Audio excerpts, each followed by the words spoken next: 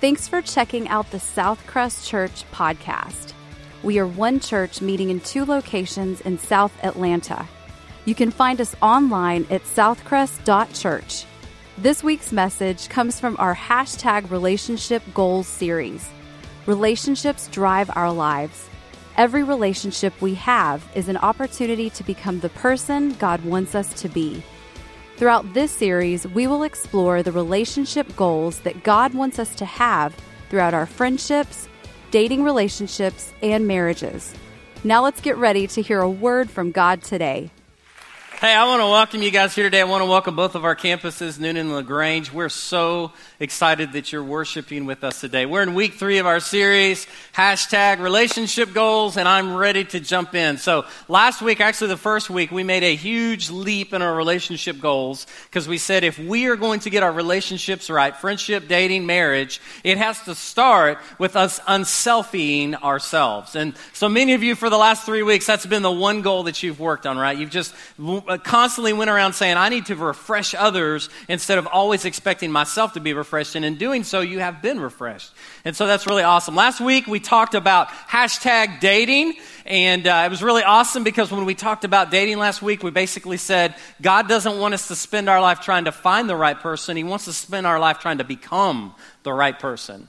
And it's always interesting because when you talk about dating immediately after the service, people began asking me questions about, well, what about this scenario? What about that scenario? And what I realized is people were trying to take dating goals and apply them to marriage goals. Or they were trying to take friendship goals and apply them to a dating goal. And so what I want to talk about today kind of fits with that issue, okay? The idea that sometimes we put the wrong status with the wrong goal. You see, here's the truth. Every relationship in life has a status, right? Everyone in this room is either married or single. If you're married, LaGrange, Noonan, raise your hand, okay? Raise your hand right now if you're married. If you're single, raise your hand, okay? That's good. Listen, 1/3 of our congregation is single.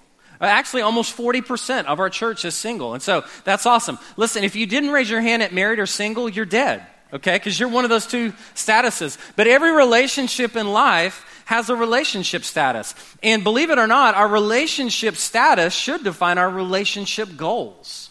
But here's what happens many times. When we attempt to apply the wrong relationship status to our goals, look what it says here. We apply the same relationship status to goals to a different relationship status, we get issues. So here's what people do. They take the goal and they take it out of the context of the status and they try to apply it to a different relationship.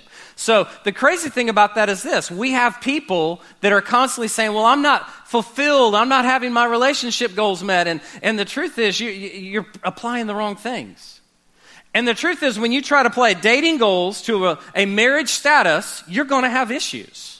And those issues are going to come up over and over and over again. So here's the challenge. Here's the struggle. Single people want to play like they're married, and married people sometimes want to play like they're single. You go, wow, I never thought about that. But think about it. I mean, look at social media, right? Like you meet people who are married and you're like, wow, you have relationship goals, but your status is married, but your goals are like you're dating. And then your dating goals act as if like you're married. And what we don't realize is that, man, that kind of messes things up. In fact, I want to say this. Changing my relationship status won't fix my relationship issues. Because we live in a world that says, well, if I was just married, I wouldn't have these relationship issues. Or if you're married, you say, well, if I was just single, I wouldn't have these relationship issues. But changing my relationship status will not fix my relationship issues. So today, I want to continue in our series. I want to talk about #relationship myths. Relationship myths. And I want to talk to married couples and I want to talk to people who are single. And so sometimes when you do a talk like this, people go, oh, you always pick on the single people first. So I want to pick on the married people first. And then I want to give some myths that we believe about marriage. In fact, I want to give you 3, and then I want to give you 3 myths that people believe about singleness.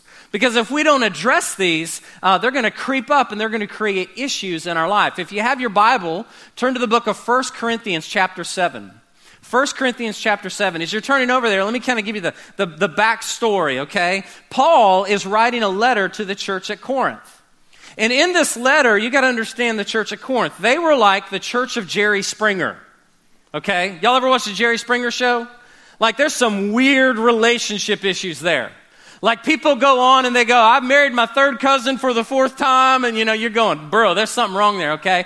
Corinth had the same type of weird relationship issues that, you would see on the Jerry Springer. In fact, people were they were in the church, but people were living in immorality. People were lying to each other. They were suing each other.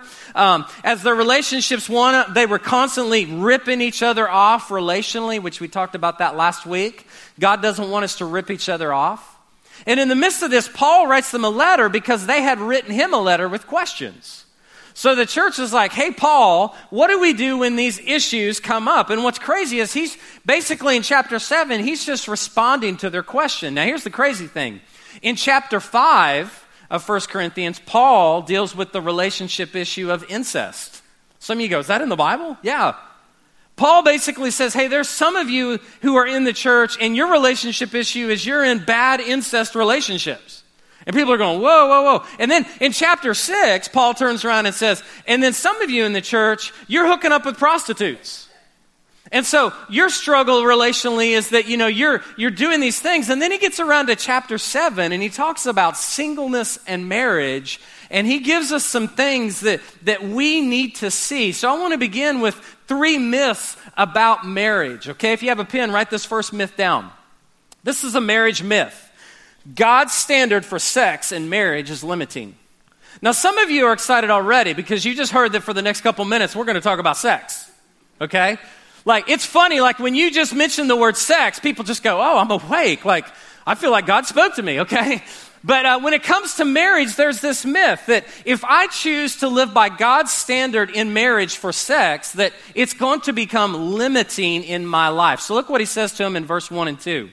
Chapter 7, he says, now for the matters you wrote about, in other words, you guys asked me these questions, it is good for a man not to have sexual relations with a woman. But since sexual immorality is occurring, each man should have sexual relations with his own wife, and each woman with her own husband. Now, it's at that point that the world looks at us and says, I totally get it. Now I understand why you Christians are so angry all the time. You're not having any sex. Right? I mean, that's the world's viewpoint of us in the church, that the reason we talk against sex sometimes is because we're not for sex. So I want to give you guys this deep, amazing theological revelation to you today, okay? God created sex. Can I get an amen? Some of you go, he did? Okay? He did. He created it. And so the world kind of has this standard. And here's the thing Paul's saying. There's a right way for us to approach sex. There's a right way. In fact, God has a sexual standard. And he gives us the standard in chapter 7, verses 1 and 2. And basically what he says is, I want to talk to single people and married people. And here's what he says. Hey, single people, it's good to not have sex. Some of you go, oh my gosh, last week you talked about dating, you talked about sex, you talked about hooking up before marriage, and you related it to Chick-fil-A being closed on Sunday, right? And you said, hey, God didn't say no, God said wait, right? Because Chick-fil-A is going to be open on Monday. Listen, it's okay if you're single in this room not to be having sex. That's what Paul said. He says it's good for us to stay away from that. And I just want to tell you, Chick-fil-A is open on Monday. I saw some of you this week on Monday.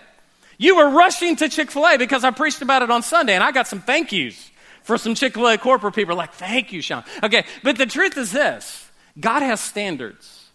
And he says if you're single, it's okay to not have sex. In fact, I want to tell you this. It's okay to be a virgin. I got married as a virgin.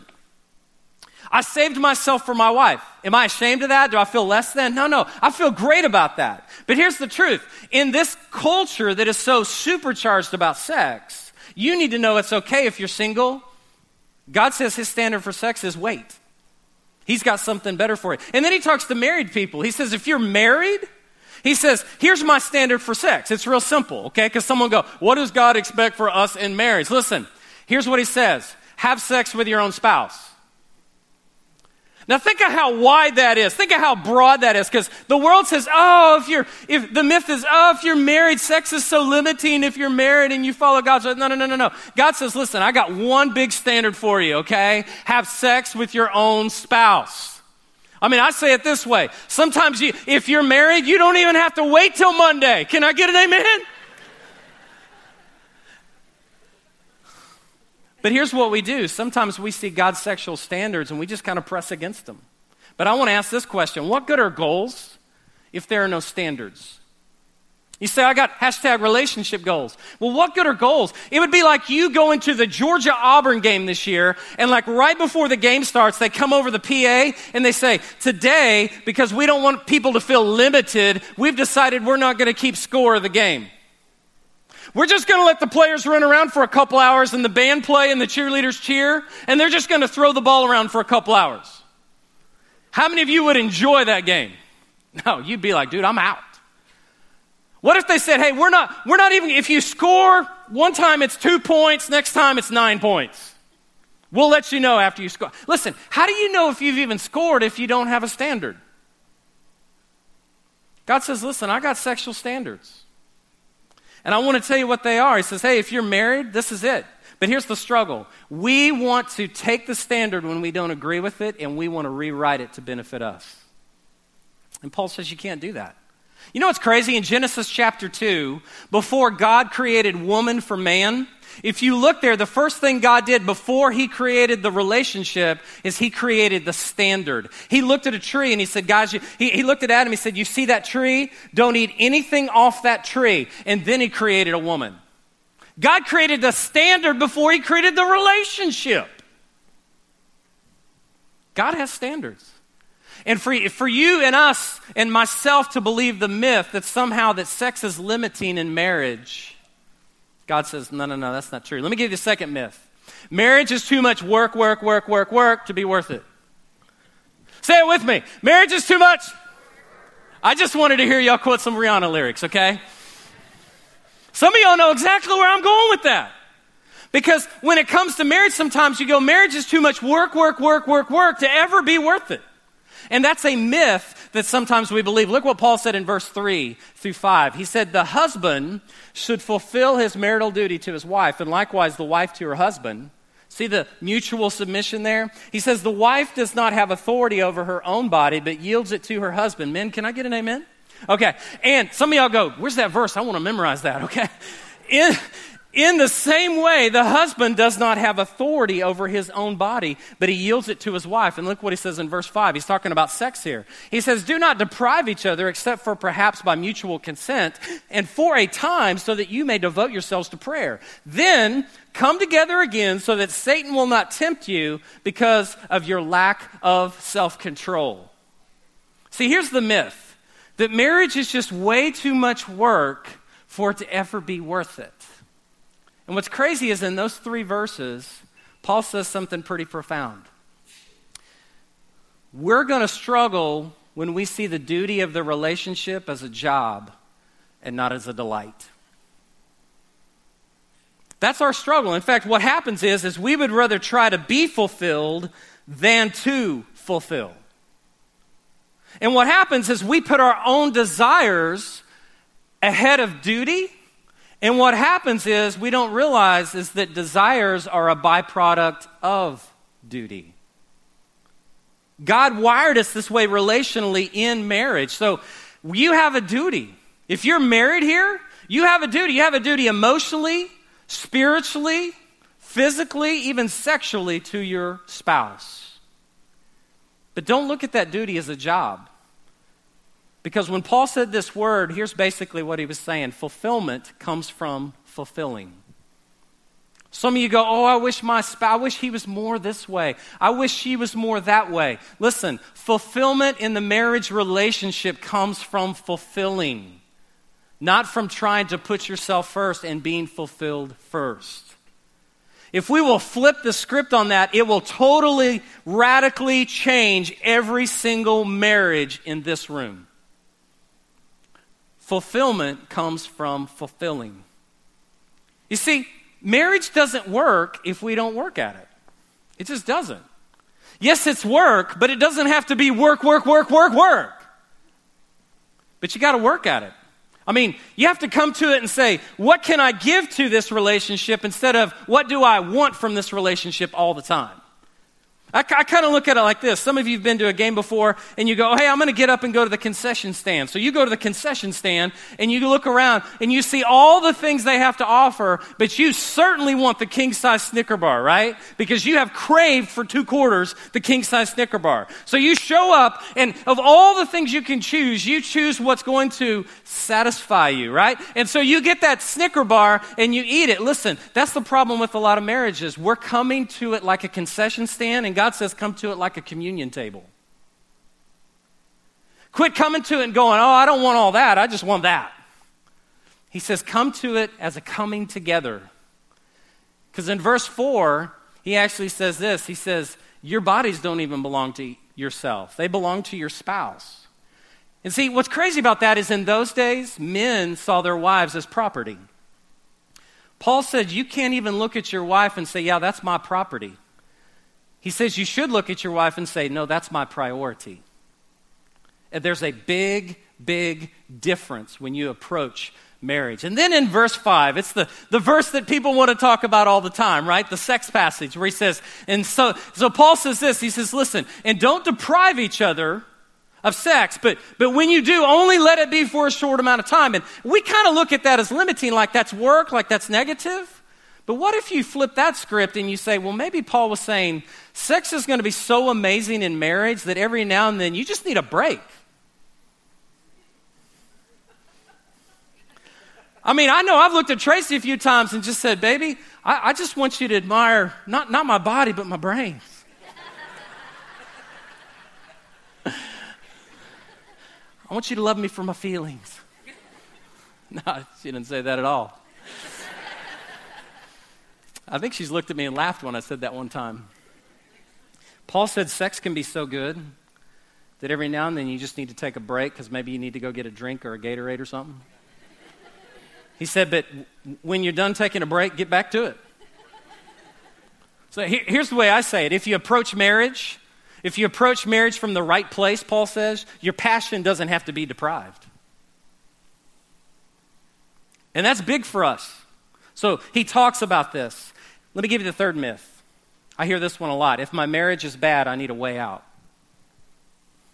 I can't tell you the number of people that come to me, and basically what they're looking for is they're looking for their one word or their one phrase that gives them the okay to leave their spouse. And it's crazy because whether you realize it or not, Paul talked about this right here. And look at verse 10. Look at what he says. He says, to the married I give this command, not I but the Lord. A wife must not separate from her husband, but if she does, she must remain unmarried or else be reconciled to her husband. And a husband must not divorce his wife. To the rest I say this, I, not the Lord, if any brother has a wife who is not a believer, now look what he says. He says the person is a believer, but they're married to a person who's not a believer. See, what was happening is in the church, people were coming to Christ day by day by day, and they were in a marriage relationship, and they looked at their spouse who was an unbeliever and said, we are not right for each other because I'm now a Christian and you're not, and so we must separate. Paul answers that. He says, has a wife who is not a believer and she is willing to live with him, he must not divorce her. And if a woman has a husband who is not a believer and she's willing to live with him or with her, she must not divorce him. Look at verse 15. He goes a little bit deeper. He says, but if the unbeliever leaves, let it be so. The brother or sister is not bound in such circumstances. God has called us to live in peace. And then he says this. This is the perplexing piece. Verse 16. How do you know, wife, whether you will save your husband? Or how do you know, husband, whether you will save your wife? Here's what Paul was saying. You're in a relationship that's bad. You're in a marriage that's bad. You go, oh, I'm a believer. She's not a believer. So, I'm a Christian. What about this whole yoked deal? I've got to let the yoke go and let her go. No, Paul's very specific. Here's what he says. You need to seek a breakthrough, not a bailout. You need to seek a breakthrough, not a bailout.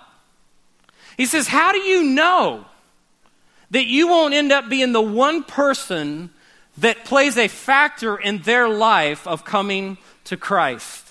You see, I think this is the reason why a lot of marriages fail.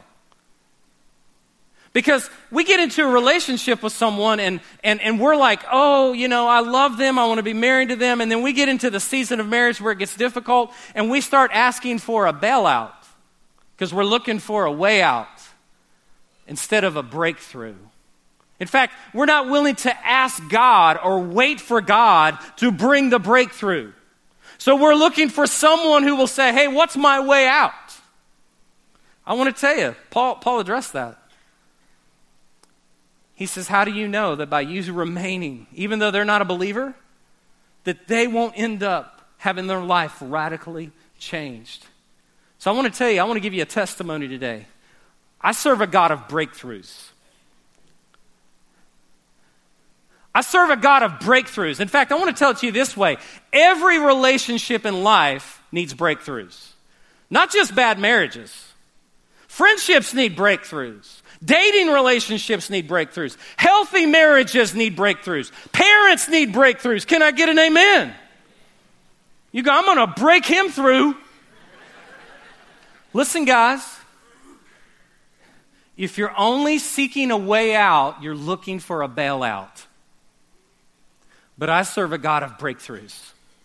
It doesn't matter how bad your marriage is, how bad your friendship is. If you're only looking for a way out, God says, no. You don't understand. I am the God of breakthroughs. There is always hope, even when it is hopeless.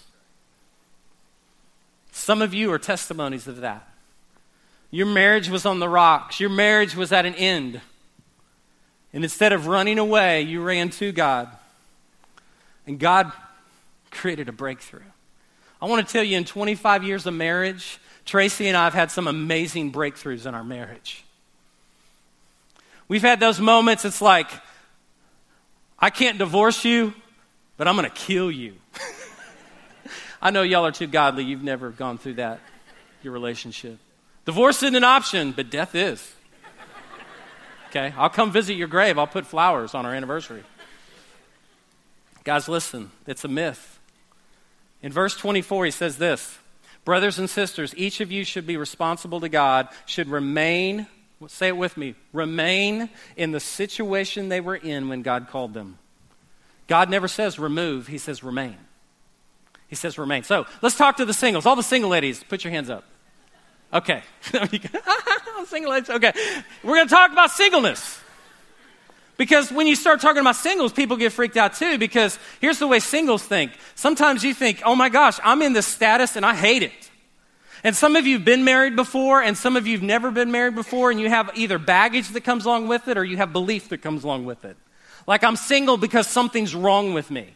Or I'm single because of my past or whatever. But just like I want to dispel the 3 myths about marriage, I want to dispel 3 myths about singleness. So if you have a pen, write this down. Marriage is the answer to all my romantic and sexual desires. All the married people are smiling. Like, oh, he's setting them up bad. Yeah, I am. If you're single here today, one myth that our world believes is that marriage is the answer to all my romantic and sexual desires. And I want to tell you, if that was true, there would be no such thing as pornography or adultery. The truth is, there is no human being that can satisfy every desire you have in your life. I wish that were true. If that were true, I firmly believe God would have never sent his son Jesus Christ, because he knew we needed more.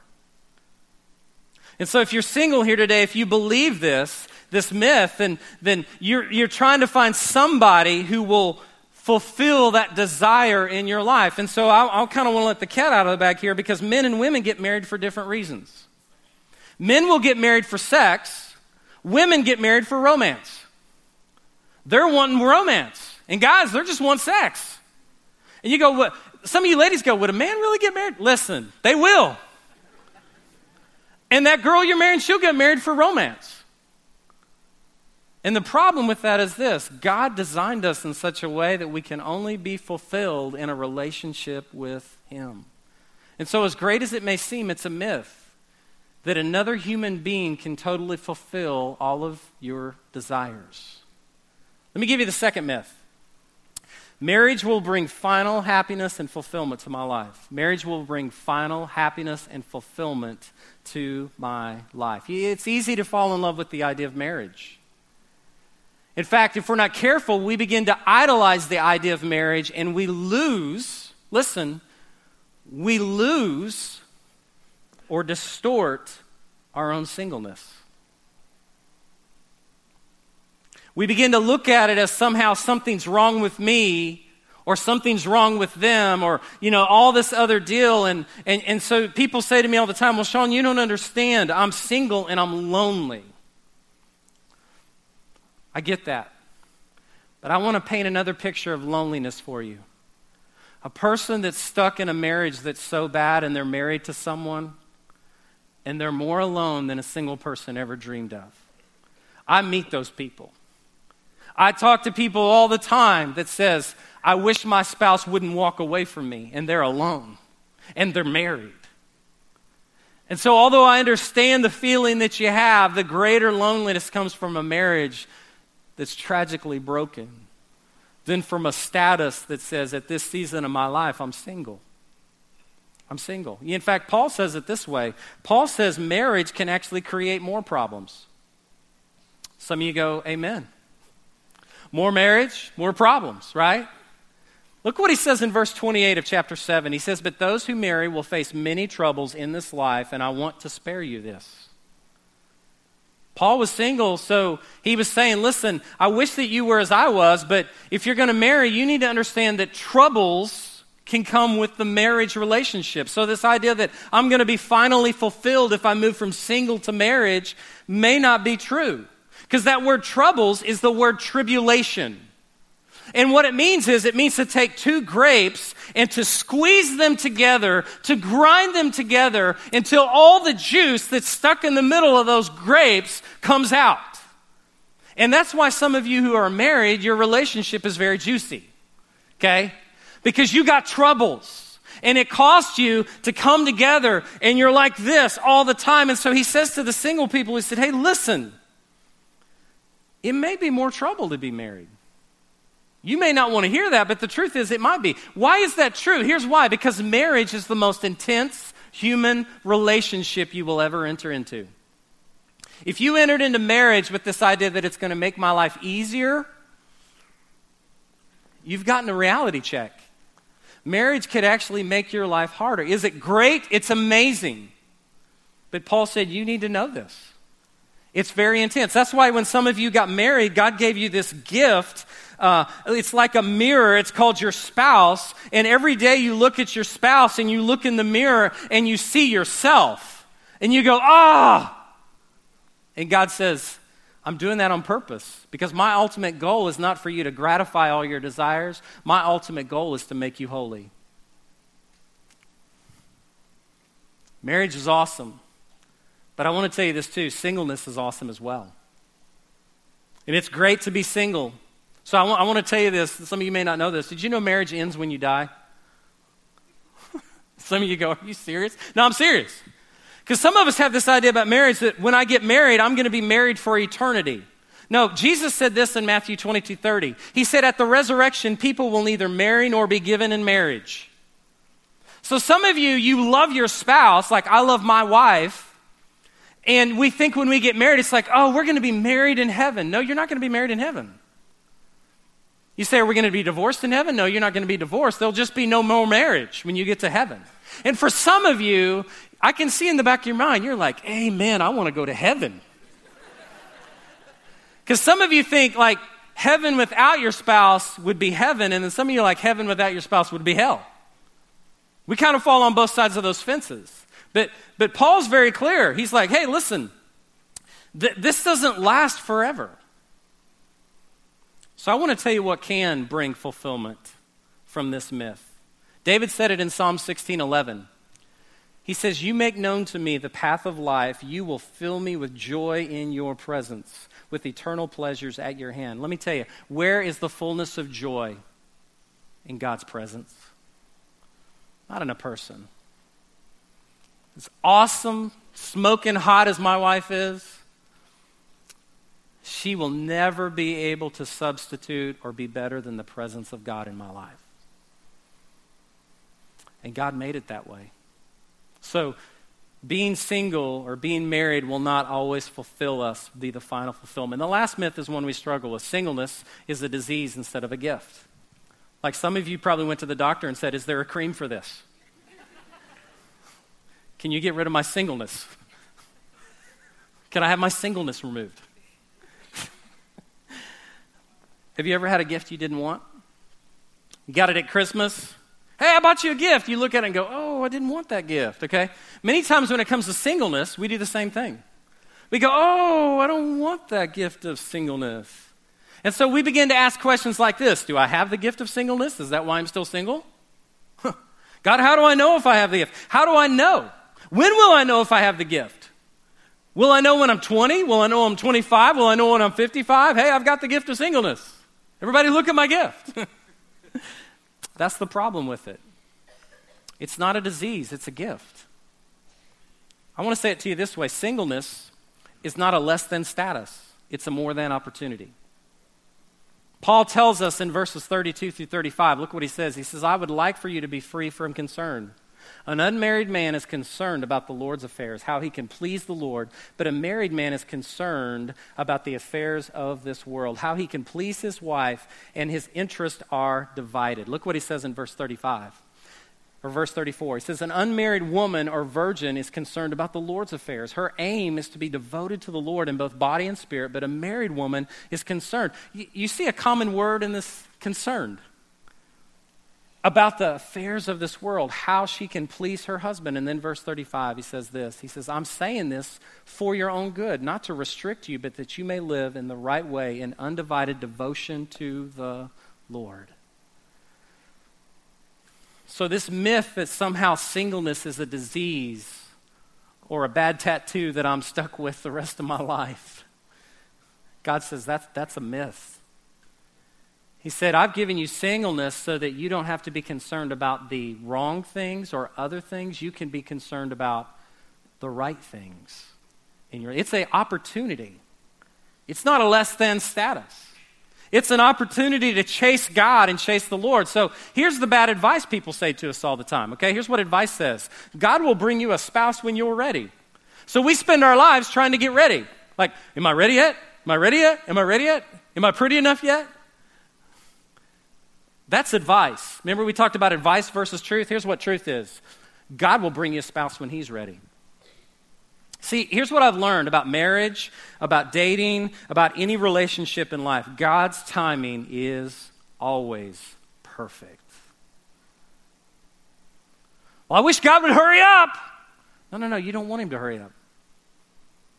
You're in a season of gifting where God's saying, right now, this is where I have you. And it's a more than opportunity to be completely sold out to him. What do I do for now? You live for him instead of a future spouse. In fact, I wrote this down this week. What we do while we wait will define what we do when the waiting's over. So if you're single here, you're like, man, I'm waiting. I know. God's timing's best. So here's what I've learned. How you receive the gift determines what you do with it. Think about that. Have you ever gotten a gift and you go, man, I didn't realize this was the gift I was getting, but you realize I've got to receive this gift in the right way. Some of you are married. You're in the married status. Some of you are in the divorce status. Some of you are in the single status. Some of you are just confused. But I want to say to you, whatever status you're in, how you received the gift of that status will determine what you do with it. You see, your relationship goals determine how you receive the gift. If your relationship goals are bad, you're probably not going to receive the gift very well. But if they're good, you're probably going to do better at saying, hey, I'm married. My wife and my family is a gift. Or I'm single. My singleness at this season is a gift in my life. So here's the struggle. Don't apply the wrong goal to the wrong gift. If you're married, be married. If you're single, be single. And be okay with it because God says, hey, I'm okay with it. But there's a profound word he gives us, and it's found in one verse in this whole passage. It's in verse 7. Look what he says. This is Paul. He said, I wish that all of you were as I am, but each of you has your own gift. Everyone say own gift. Everyone has your own gift from God. One has this gift and another has that. That word gift is the word charisma. When you translate it out, it's the word charisma. How many times have you seen someone who's just on fire and they're awesome and you would say, oh, he is so charismatic. She is so charismatic. They're just empowering. Here's what Paul said. He said, God has given you your own gift. Now think of that. God's given you your own charisma. Here's what it means. Gift of grace. God has given each one of us our own gift of grace. And that grace is not like from the forgiveness sides of things. It's from the empowering side of things. Like some of you only think grace applies to forgiveness. Here, grace applies to God's empowerment into our life. It's kind of like someone saying, oh, he scored that touchdown and he did that so gracefully. Why? He was empowered. He's faster than everybody else. God looks at us and he says, hey, I've given you a gift, and it's a gift of grace. And so what you do and how you receive that gift is going to determine the goals you set. I want to make this profound statement. If that's true, then you need to stop struggling with your status. Stop wrestling with the fact that you're single. Stop wrestling with the fact that you're married. Because God says, I'm giving you a gift of grace for the current relationship you're in. The greatest gift God ever gives us is his grace. In fact, I want to say it to you this way, and this ought to set some of you free. God gives us grace that matches the gift. I've been married 25 years in less than 2 or 3 weeks. 25 years. How in the world did we survive that? All the good times, all the bad times, God gave me a gift of his grace. I'm not here because I'm smarter than anyone in talking about relationships. I'm just here because I'm telling you I have been an avid user of this grace in the gift of my marriage. And God always gives us the grace that matches the gift. Would you pray with me? Thanks for listening to the Southcrest Church podcast. Don't forget, you can find more sermons on our website at southcrest.church. Visit us today, and thanks for listening.